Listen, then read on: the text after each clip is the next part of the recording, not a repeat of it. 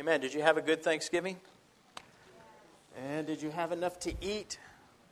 I tell you, there's something about Thanksgiving dinner.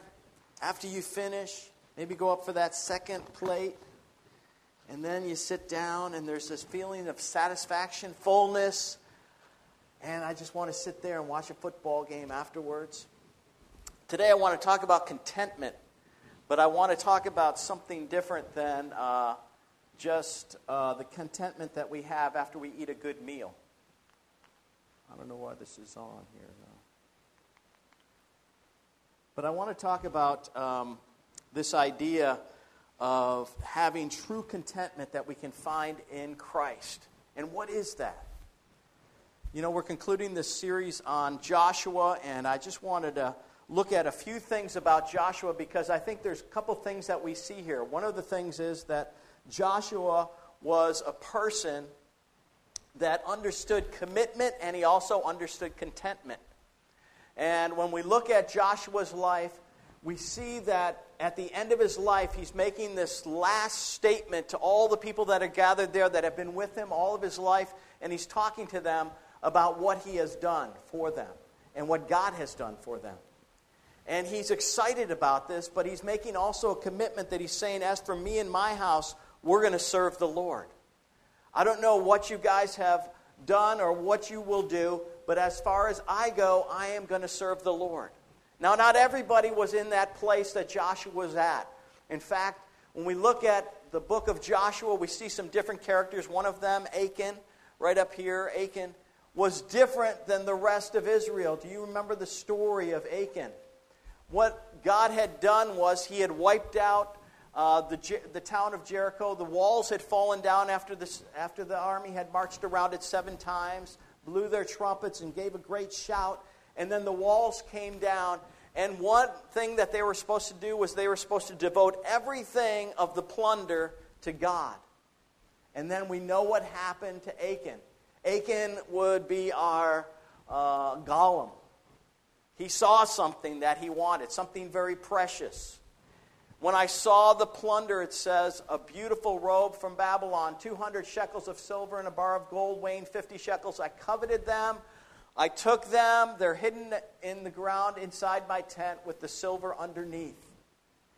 And what Achan had done was that he had seen the walls fall down. He was committed into the battle, but he was committed only so far, not for God's glory, but what he could get out of it. And there's a danger here. Achan symbolizes a danger that we can have in our lives by not making a commitment, a full commitment to God, but only going halfway. And so what Achan does is he steals these things. The next battle happens, chapter 8 of Joshua, and they're going to fight this small town in Ai. And what happens is that when they attack the city, 36 soldiers are killed from Israel. Joshua comes back to the tent of the meeting and he throws himself down before God. He goes, God, why did you let us down like that? He says, I'll tell you why. Because there's sin in the camp. Because somebody has taken some of the devoted things that were supposed to be devoted completely to me, and they've taken them unto themselves. And so the lot fell to a family of Achan, and this is when he confesses. After he gets caught, he confesses, this is what I've done wrong. Now, there's something within Achan that he was not content with what God had given him or what he had promised him. There was something in his life, this discontentment in his life, that he felt like he had to take things in his own hands and take something for himself, rather than trust God for it. I think we can all relate to Achan. We all have a sin nature. We were talking about this in Sunday school. Man, would we have a class in Sunday school, because it just revealed so much of what our sinful nature is, our heart is like. It's very hard to get out of just a self-gratifying nature that we all have within us, unless the Holy Spirit does a deep work in our lives. We understand that and know that. If you flip a few more pages in the book of Joshua and you come to Joshua chapter 14, it compares another person, not Achan, but somebody else. I think you know his name. His name is Caleb. And the Bible says that Caleb was a different type of person than Achan. In fact, Caleb and Joshua were brothers in the sense of their commitment to what they really believed God for. And so, this is 5 years after they've crossed the Jordan River. Caleb has still not gotten what God had promised him. Do you remember Caleb marched through was a spy and spied out the land 45 years earlier. And when he came back to Moses and he gave the report, the 10 spies said, there's no way we can take these cities. They're too large. They're too fortified. There's giants in the land. We're going to be like grasshoppers to them. And Caleb says, no way, we can do it. You see, Caleb had commitment. Caleb understood that God was able to do what Caleb could not do, but he would do it through him. Caleb had a different spirit than Achan, and had a different spirit and different attitude than the other spies. And so Moses says to Caleb, he says, the land in which your feet have walked will be your inheritance someday. And it's 45 years later. 45 years later, Joshua 14 takes place, and Caleb has not given up on trusting God, but there's something else that I think there's something that's even a greater quality that he has, and that is a sense of contentment in the waiting. While he's waiting for God to do something, he's content in what God is doing right then in his life right then. For 5 years, he was in the battle of Jericho. He was in the battle of Ai. He was in many different battles fighting for the rest of Israel. And yet this is 5 years later, and he's saying, I think it's time that I get my land now. And so he talks to Joshua, and this is how he frames it. Now then, just as the Lord promised, he has kept me alive for 45 years, since the time he said this to Moses while Israel moved around the wilderness. So here I am today, 85 years old. He's 85 years old, and he's still trusting in God. I'm still strong today as the day Moses sent me out. I'm just as vigorous to go out to the battle now as I was then. Now give me this hill country that the Lord promised me that day. You yourself heard then that the Anakites were there and their cities were large and fortified, but the Lord helping me, I will drive them out just as he said. And so Caleb has two qualities. He has commitment, and he has contentment, and he has follow-through in his life. Man, this is the things that I want in my life. You know, there's some people that say, I want to finish strong. And I hope you do too. I hope you, as a believer, want to begin with God. Even those that have been baptized recently, you want to begin that step, but you want to finish stronger than when you started. Caleb is 85 years old, and he's still ready for the battle. He hasn't given up. He hasn't gone into retirement. He's still trusting God. And yet there's this quality deep within him that there's a rest, there's an assurance deep in his heart that goes below just commitment. It's an anchor for his soul. There's a hope. There's a thing that he sees things that nobody else sees.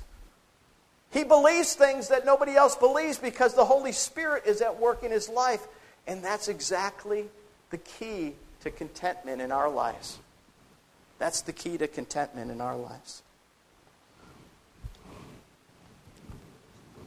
You know, there's a scripture that says in Proverbs 15:15, it says this, for the despondent every day brings trouble. Isn't that true? For the despondent, somebody that's closed off to God or not responding to the Holy Spirit, every day brings trouble. The thing that they see is the trouble. They don't see the blessing. It's like what Jose was sharing about the 10 lepers. The only one comes back and thanks Jesus for the healing. The despondent every day brings trouble. Maybe something else happened in their lives.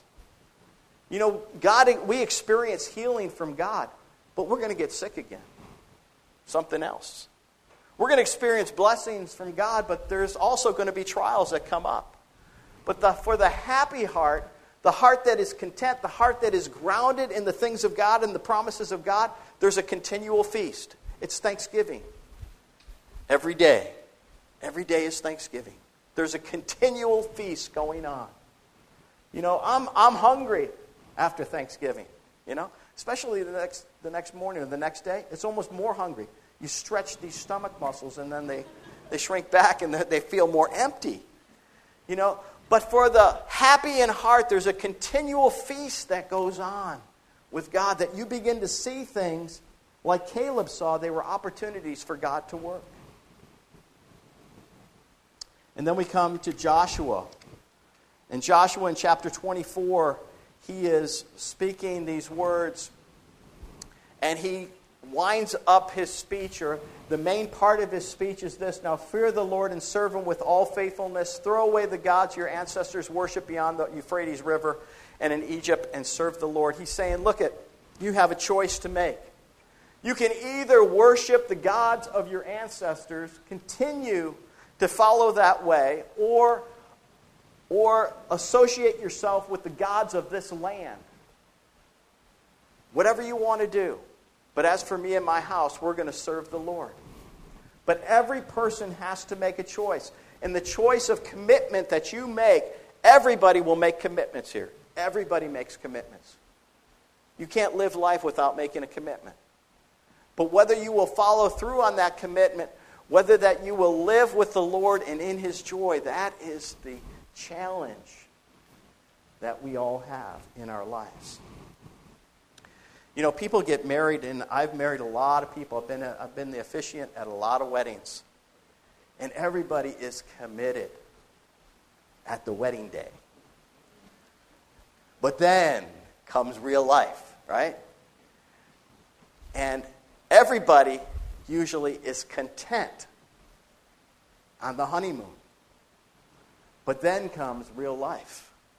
Then comes the commitment that you have to continue to make and the contentment to be with that person the rest of your life. And that's where we find real men and women of God that will hang in there, that will live their life in that way, committed and content with the man or the woman that they marry.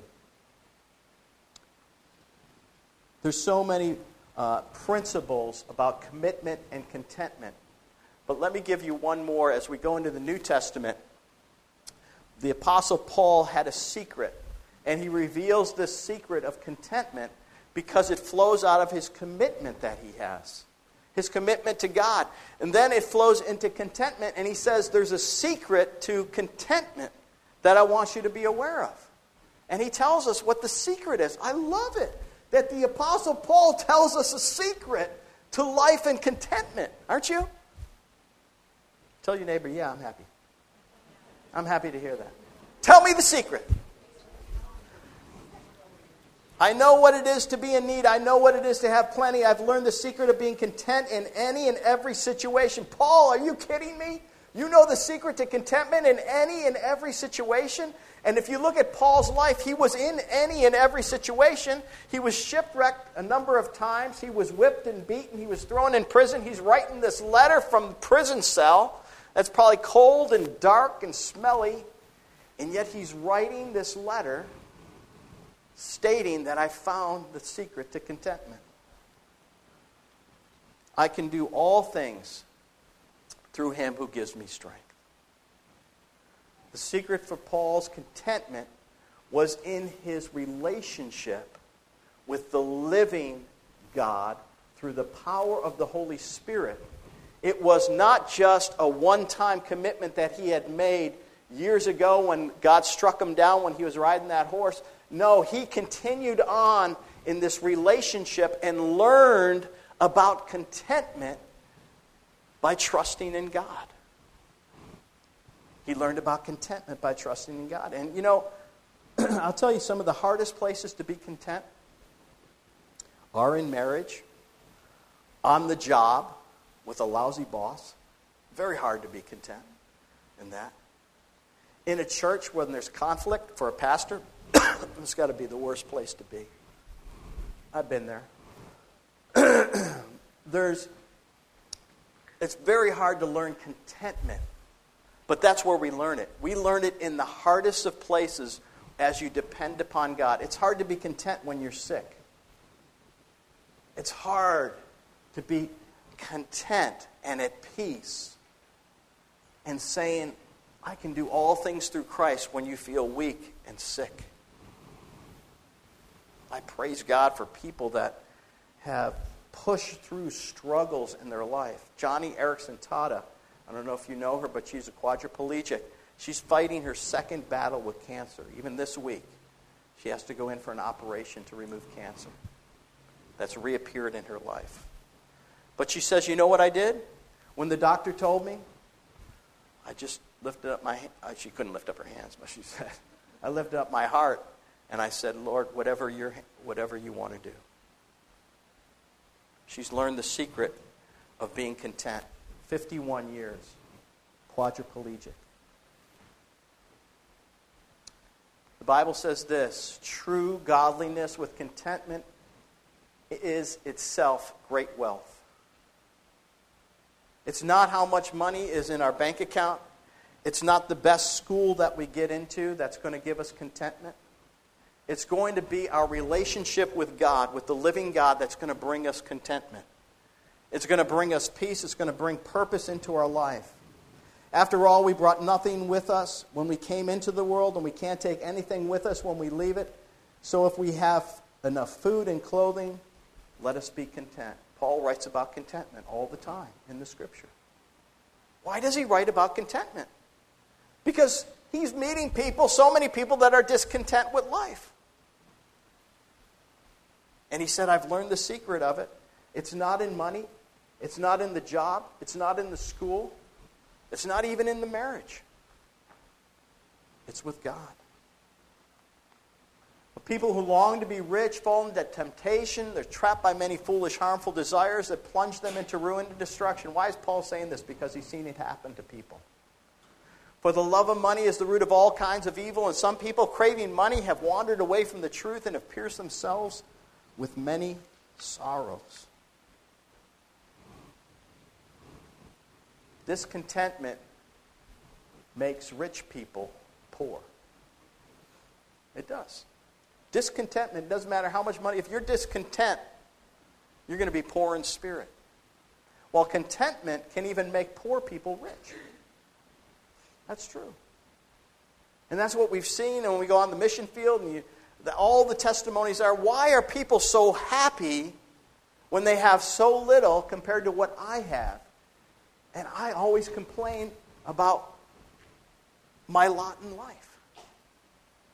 Because our contentment isn't founded in Jesus. You know, Solomon, making observations about life without God, a life without God in it, says this in Ecclesiastes 5:10. Whoever loves money never has enough. Whoever loves wealth is never satisfied with their income. This too is meaningless. And he's looking at life and he's looking at people living life without God. And he's saying, living life without God is meaningless. He's just making an observation. He writes about it in Ecclesiastes throughout the whole book of Ecclesiastes. But he's saying the person that fears God, that keeps His commandments, that follows Him, his life is going to be full.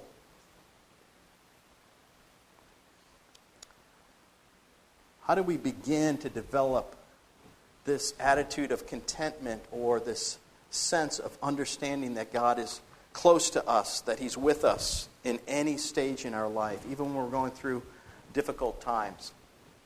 I believe that we have to begin by worshiping God, by praising Him, by having in our hearts a promise. This is what Caleb had. He hung on to the promise of God, and in another way, he hung on to the praises of God. He did both. He had an attitude of gratitude. There's a psychologist from Harvard, Sean Acker, who says that we can train our brains to be more grateful by setting aside just 5 minutes a day for practicing gratitude.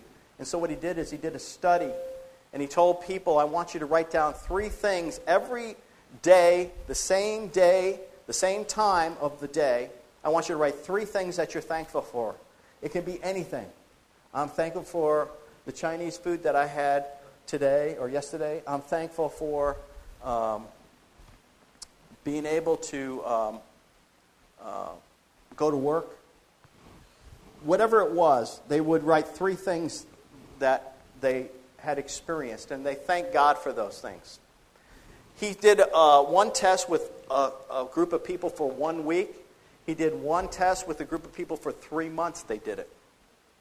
At the end of 6 months, they tested those people psychologically. They gave them a battery of tests, and they said that the people that had done it 3 months had a totally different attitude. They had a hope that was in their life that was even greater than they had before they took that test. And even the people that had did it for just 1 week, there was a remarkable difference in their attitude of how they saw life because they were thankful. Well, you know, Sean Aker discovered something that had been written in the Bible 2,000 years ago by the Apostle Paul. Right? It's really about our relationship with God and having an attitude of praise and worship. And it can change and transform our minds, but it also can transform our lives and our hearts. So what do we need to do to discover the secret of contentment? And the secret is that we have to discover the secret of commitment and contentment. And we do that by worshiping God, by trusting Him when things are going difficult. I can do all things through Christ who gives me strength. That's what the Apostle Paul did, and that's what we can do too. We can draw near to Him in prayer and in corporate worship, or in times like we have today. When we're reminded of the promises of God, we're reminded as we sing the songs or we hear the message that God is still in control. We can learn again the secret of contentment. Achan missed it. Joshua, Rahab, Caleb, they got it. Paul discovered it. Will you and I discover that? Will we experience it? Not only discover it, but will we experience it? And to experience it, we have to make a commitment to have an attitude of gratitude or to have an attitude of seeing God at work in our lives, even in the everyday times of life. So many people are thinking that if I only had this better job, if I only could go to this better school, if I could only do something in the future, then I would be happy. But God says, no. I want to bless you right where you are, right now, with my very presence and my power. See, Paul got it even in a prison cell. Caleb got it even when he was fighting for somebody else's to bless them. He was blessed. And then live in it. Live in the Lord's provision and power and share this with others. Share the blessing with others. That's one of the things that the Apostle Paul had as well. He had this attitude of being able to share what he had experienced with others, the blessing of God, God's work in his life. He shared it with others, and he began to do that. And as I was thinking about that, I said, yeah, that's when life becomes most exciting. When we can bring somebody else into a place of experiencing God and knowing who God is. That's when life really gets exciting, and our joy and our peace expands ever more, and our soul expands even more. That's why I'm excited about this Alpha outreach that we're going to be doing in February. I believe God can use it to give us a chance to share the gospel with other people and to create a safe place for people to discuss the questions that they have in life, the big questions in life that they have, and they might discover that God is able to meet them right where they're at. Let's pray. Father, we thank you for your word to us today. Lord, we ask that you would work in our lives. Lord, I pray that as we sometimes live in discontentment, would you awaken our soul to what we're really seeking after? Lord, would you steer our hearts towards you? Would you be the one that is the satisfaction for our soul? Awaken our hearts again to love you, to have a greater love than we ever have before. That we can learn, like the Apostle Paul did, he learned the secret of contentment. That he could do all things through you who gave him strength. So Lord, have your way today. Speak to us as we worship you now. As we sing this song, Lord, cause us to have everything that's within our soul bless your name. We pray this in Jesus' name.